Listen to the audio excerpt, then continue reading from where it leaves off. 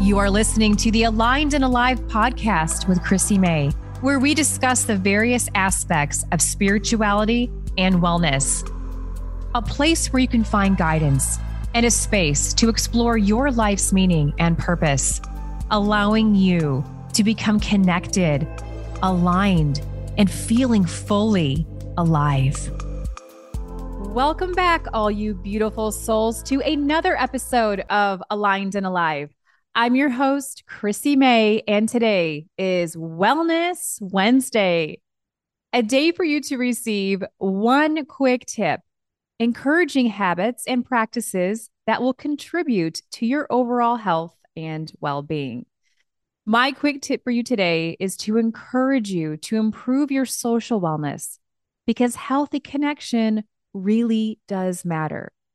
Laurie Santos is a cognitive scientist and psychology professor at Yale University and says some surveys reveal that around 60% of people in the US right now report feeling lonely on a pretty regular basis.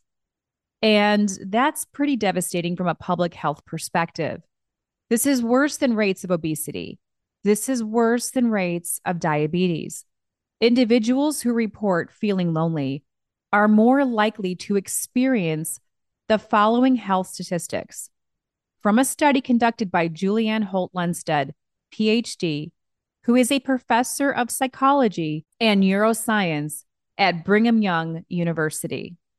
Loneliness is likely to increase your risk of death by 26%. Loneliness, living alone, or poor social connections are as bad for your health as smoking 15 cigarettes a day. Loneliness is worse for you than obesity. Loneliness and social isolation are associated with an increased risk of developing coronary heart disease and stroke.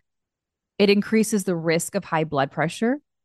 And if associated with severe depression, it's also associated with early mortality. And loneliness is a risk factor for depression later in life. Loneliness and social isolation put individuals at greater risk of cognitive decline and dementia. So, how is this happening?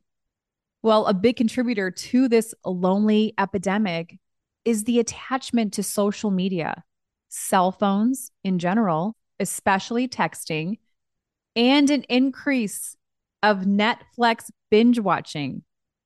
People can often create this false sense of connection through screen time on social media, which really is offering just the opposite. It's creating more isolation, in turn spiking the loneliness epidemic. So what can you do right now to shift into a state of healthy connection? Well, here are some ways to become intentional with your time in order to create deeper connections. You can join a community that exercises. There's yoga or spin class. If weights are your thing, then sign up with your local gym or private training studio that offer private programs specifically for these interests. If you love to be outdoors, there are hiking communities, walking groups, cycling teams, golfing, boating, fishing. The list goes on and on. If you love charity work, align yourself with a local charity.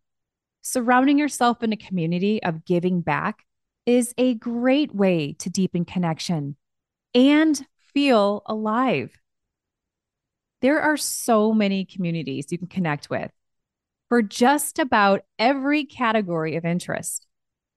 You can also launch your own and bring together like-minded individuals.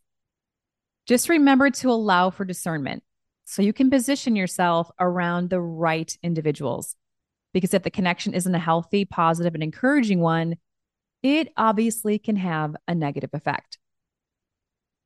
With over 8 billion humans roaming the planet, your chances are pretty high you can locate your tribe and begin to experience blissful connections for years to come, allowing you to elevate your life and overall well being.